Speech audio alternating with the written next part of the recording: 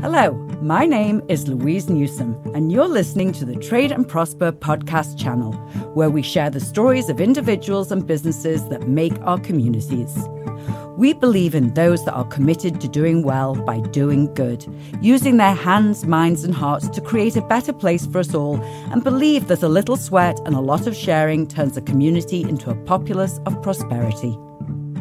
Trade and Prosper is a forum where those like-minded individuals meet to trade ideas, information, goods and services, as well as building long-lasting relationships that enable them to expand their reach locally and also globally. On this episode, you will meet John Cox of Quercus Cooperage, situated in High Falls, New York. John, a self-taught cooper, barrel maker, had 25 years in a wood shop before starting this business, which supports the growing craft whiskey industry in the Hudson Valley and New York State.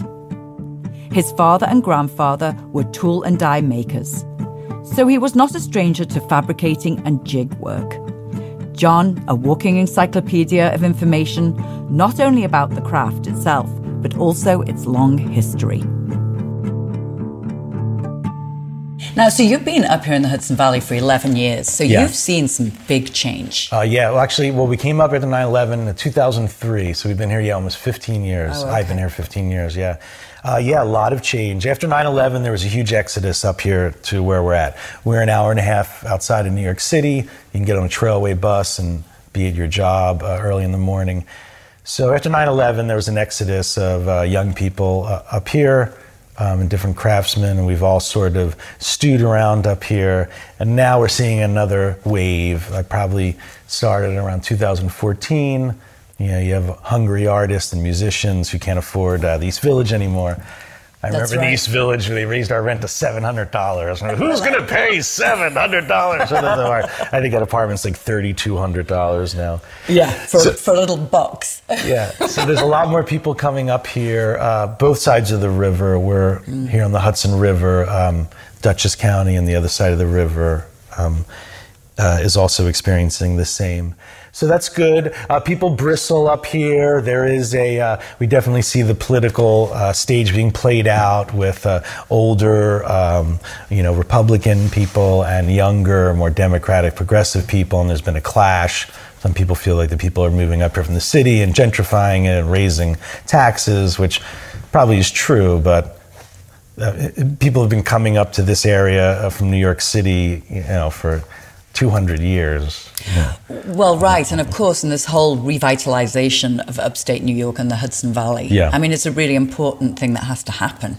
Yes, it is. We're we've always been an agricultural and industrial outlet to the city. Even in the 18th century, the wood that was coming out of the Catskills and the concrete that was coming out of our neighboring town, Rosendale, literally built New York City. They've always tapped into this area.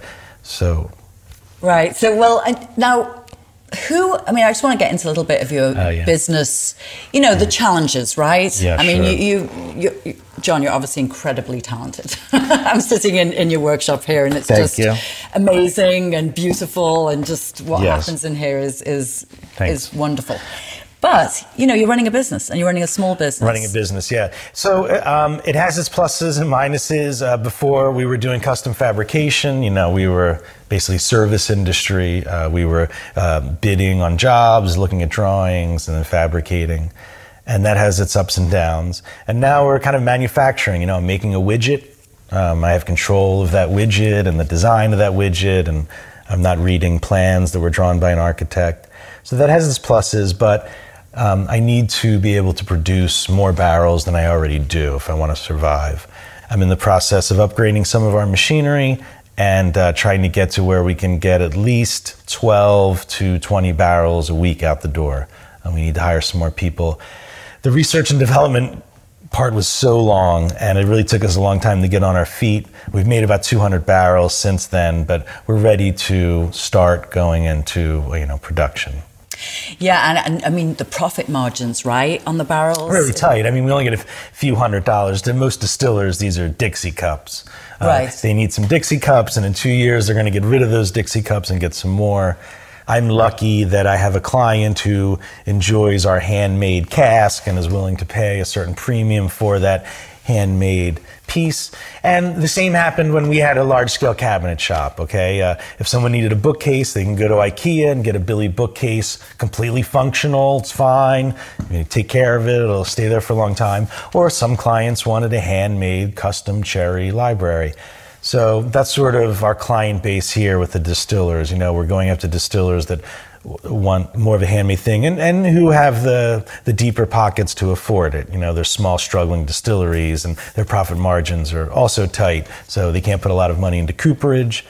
They are able to resell the barrels, and we're also introducing recouping.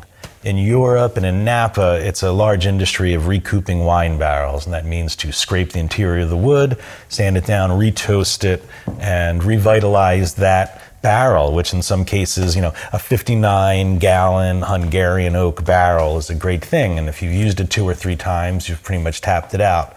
So we can go in and recoup it and, we can get some more life out of it. And that sounds like a really great way to go. And I know we've talked about this before, but that has its challenges as well, because putting it back together and making sure it still has its integrity is... Absolutely, yes, because I don't know what I could be getting. I'm doing it right now for clients who I trust, who I know that they're freshly emptied. They haven't been sitting on a loading dock for 15 years, or, it didn't have a leak before. That's right. That it was functional. And again, I keep mentioning the leaks because, we're like the Jedi here. This is like a Jedi mind trick to get these barrels to hold it. And like the Jedi, we use the force. And we force the rings down on these barrels. And if we've milled our staves properly, it'll hold. But because there's no glue or screws, everything has to be lined up rather tightly.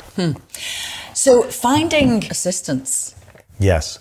Difficult, right? I mean... I had no idea. I thought I was going to put a shingle outside and we'd be beating them off. Line up, boys, one at a time, we'll see you. And it's not that. And I'm surprised when people come into my wood shop and say, oh, math, boy, do I have to read a tape measure? Oh, really? Yeah, and that's like, going into a kitchen and saying, I don't like standing next to heat. Right, you have to cook in here? Yeah, there's going to be some problems. So it's been very difficult. It's a good, solid manufacturing job, but to be honest, it's loud. We're not making harmonicas. These things are heavy. The machinery is heavy. We're not making pillows. So it takes a certain mindset. It's repetitive work. There is math involved, and it's fun and it's rewarding. But it has been very hard to find people who want to work with their hands. What about? Do you have any relationships with any local schools? Yep, I've had a school come in, and I did have a young man come in, but they all do landscaping in the summer. So they're like, oh, I can hang out for a while, but once summer starts, I'll be landscaping, which, I understand. I have recently reached out to a veterans society, or I don't know what it's called, the Veterans Alliance, see if maybe I can get some guys in here. I think military guys would be well suited. You're operating a machine all day. You need to maintain that machine, be able to take it apart, be able to keep it lubricated and maintained. And I think some aspects of the military people do that either with equipment or weaponry. So I'm looking into that. I have a great assistant and apprentice, and we're able to do a lot, the two of us. That's great. And what about the marketing side of your business? The marketing side is definitely, I do not have much time to do it. Right. And I curate my Instagram page, and what we do is very visual, and I've used Instagram.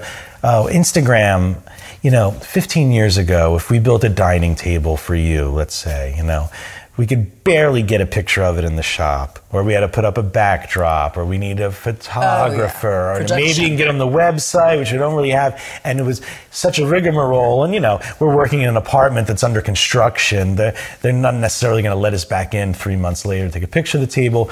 We were lucky that the designers we worked for would have their work photographed, but it was such a rigmarole to just document things or to show. Now, God, I have a barrel with a clamp on it or anything, and just people love process. They want to see process, and back then we didn't know it. And if we had Instagram back in the 90s when we had our shop, I think we would have probably gone in a much different direction. It would have been much easier to market.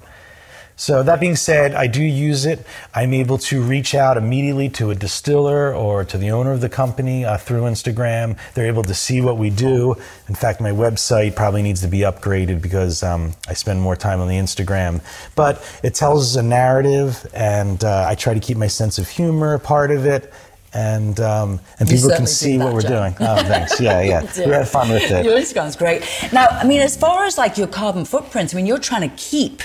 what's your actual radius that you're trying to cover here?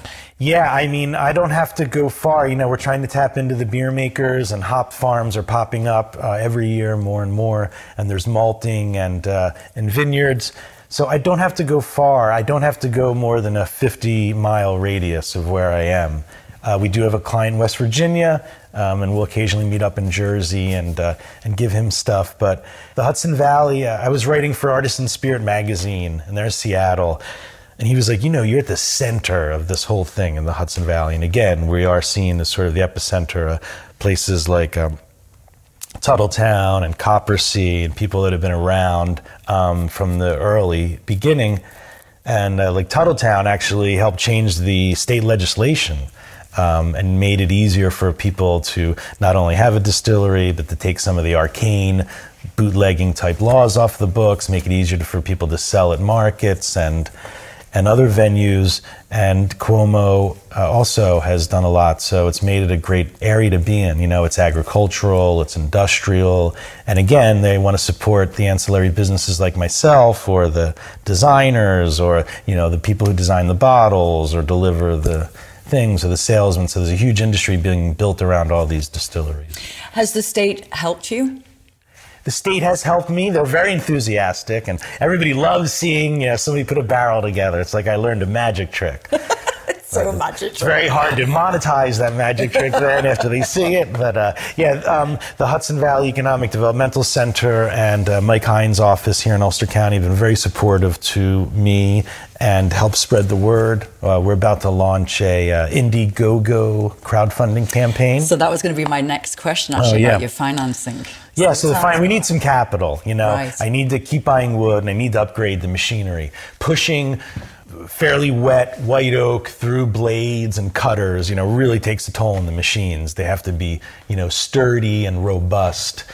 We need to upgrade some of those machines as we up our production, and to get some of the tooling and tools involved. So I'm going to try it. I've seen a lot of other distilleries use it to their advantage, and people seem to be very interested in what we're doing. And like I said, it's very visual, and I can tap into the marketplace that I used to work in. There's a lot of my clients back from the interiors, both on the architect side and the client side, who might be interested in what we're doing and want to help support it. And they've been very supportive of me when we had the shop in the city.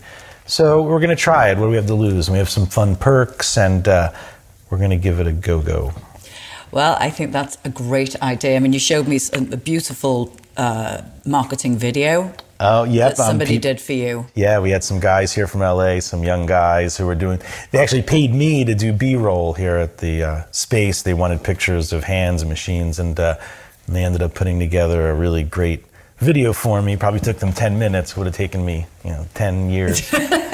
And so that was great, and we're getting ready to launch.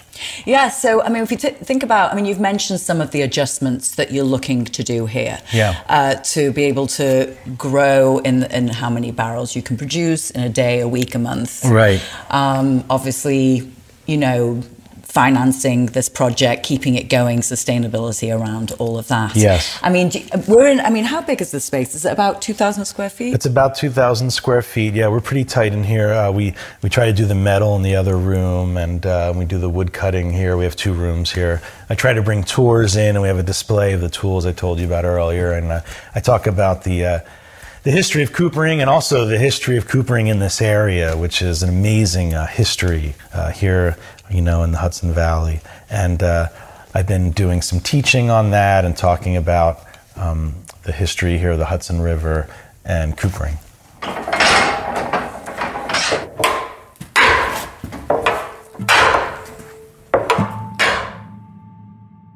John, tell us a little bit about the history of this area. All right, so it's amazing, especially the 18th century in this area. So we're here in the Hudson Valley, and I'm in the foothills of the Catskills, which is a large wooded part of New York. In the early 18th century, in about 1700s, a man by the name of Livingston, who was a judge for England and New York, was given what was called the Hardenberg Tract. It was a huge tract of land. It covered the Catskills, in Kingston area, and then on the other side of the river in Dutchess County, and then in north in Columbia County, especially the town of Claremont. They built their home there, and it was because they had a clear view of the mountains, a Claremont. They could see the Catskills. Livingston's son, I believe by the name of George, realizes that the Catskills are a huge abundance of wood for a prospering city that's growing down at the bottom of the Hudson. Their idea was to bring the Palatine Germans over because Europe was having a problem with these German immigrants, the Palatines. And they brought them over here, and Livingston was going to set up an area for them so they could extract pine tar. That didn't work, but they did settle in a town called Germantown, which is right near Claremont. The son, and then his son, who later becomes Chancellor Livingston, turned the Catskills into a huge lumber yard. They build a giant mill there on the Sawkill, and they build what's the largest cooperage at the time in a small town. That town, they call it Cooper's Lake, where the cooperage is. And that town where all the wood was coming to supply the city and to supply this growing glass industry that needed tons of birch to burn for their forges. They needed the wood for the metal forges, and it's all coming out of this town. And the town that was built up around was named Woodstock. The Chancellor becomes the Chancellor becomes a powerful industrialist, and he controls the commerce that's going up and down the Hudson because he controls the barrels. He cuts a road from Woodstock to the Hudson. It's now called Glasgow Turnpike. That's where the glass company was. The Chancellor becomes one of our founding fathers. He becomes one of the 5 men who writes the Declaration of Independence. And later, and he doesn't sign the Declaration of Independence because they send him back to New York that day because New York was being invaded. Jefferson sends him to Europe to broker the Louisiana Purchase. And while he's there, he finds a young inventor who tells the Chancellor, I can get your stuff up and down the Hudson much quicker with a steam-powered boat. That man's name was Robert Fulton, and Chancellor Livingston becomes the sole benefactor and investor in Robert Fulton. And the first boat was actually named the Claremont, after the Chancellor's ancestral home. For the next 18 years, the two of them, Fulton and Livingston, control all the commerce that goes up and down, not only the Hudson River, but because he helped do the Louisiana Purchase, he controls the mouth of the Mississippi. And for 18 years, they run a monopoly that no boat can go up and down the Hudson or into the Mississippi Delta that isn't a Fulton steamboat. Now, did that impact the whaling industry as well? No, but the whaling industry was hugely dependent on cooperage. Right. The whaling industry, and then even the crude oil industry. Chancellor Livingston is dethroned as the largest cooperage by John D. Rockefeller. When crude oil bubbles out of Pennsylvania in 1824, they need something to put it in, and they need barrels. And it's later on with the Standard Oil Company that Rockefeller then owns the largest cooperage in America, supplying the oil. We still use the term barrels as a measurement of oil worldwide, and we use the word tons. And ton comes from a large barrel of about 90 gallons. That was a ton, a TUN, but as many tons as they could put onto a boat, and we still use those terminology from the barrel. Fascinating. Yeah. Really? And then it all died? It all died, but in this area also... Prohibition, right? Prohibition really helped kill it. There was a huge other industry of what they called slack cooperage.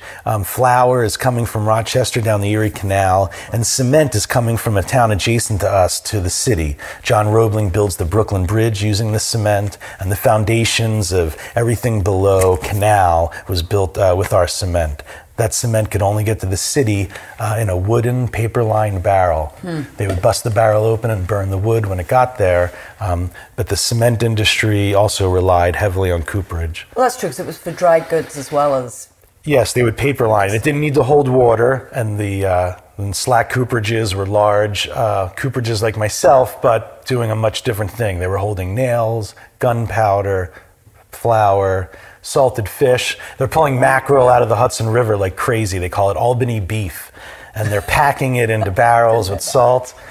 Chesapeake oysters have become something of interest to the Northerners, and they're being shipped up from the Chesapeake Bay in barrels, and we're sending tons of commerce and nails and eggs and flour and everything. It was the cardboard box. Right. Well, I suppose it wasn't just Prohibition then that affected barrel making, because it was about the packaging as well. Right. Well, if you're familiar with the Dumbo area in New York, the Dumbo area is based right there on the water. Walt Whitman wrote Leaves of Grass and some of his pieces from there. And that gentleman, Robert Gare, in 1902, had a giant patrician business that made corrugated cardboard. He didn't invent corrugated cardboard, but he was the first large industry.